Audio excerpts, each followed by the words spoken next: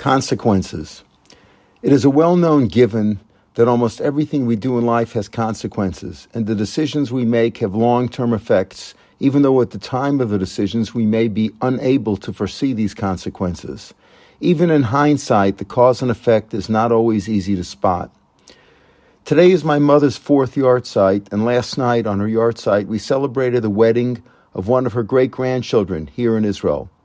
My parents are always proud of their grandchildren and great-grandchildren who continue our Jewish Torah tradition and contribute to the growth and security of our beloved country.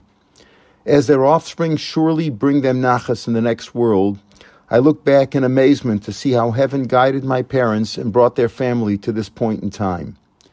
Both of my parents were born in Poland and were among the 10% of Polish Jews who survived the Holocaust after suffering in the Nazi concentration camps for years. At the beginning of World War II, my mother's parents sent her away from their Nazi-targeted city to a small neighboring small town to survive, which she did.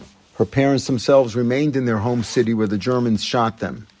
Similarly, my father's mother told him to take the transport to the nearby Nazi concentration work camp in order to survive, and shortly later his entire family was shipped to the Treblinka death camp where no one survived.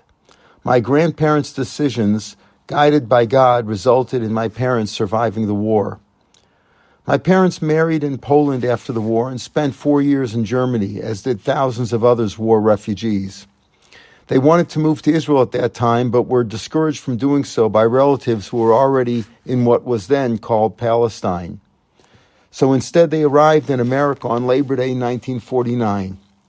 My sisters and I grew up in St. Louis, and looking back, this gave us a solid sense of community, proper conduct, a good education, and what it is like to live in a Gentile society.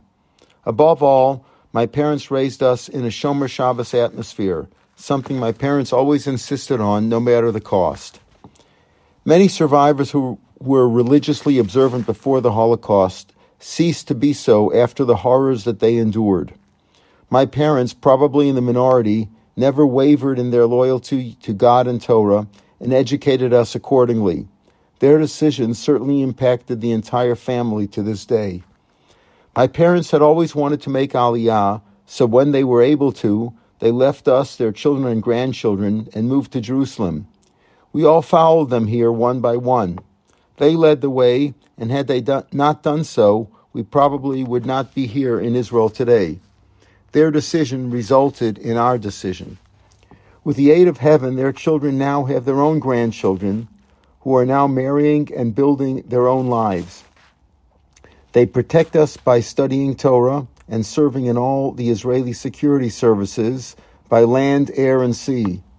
They build and settle the Holy Land doing God's will. So I think it is fitting that today, on Mommy's yahrzeit, her great-grandchild got married, emphasizing the good consequences of the good decisions made by my parents and grandparents.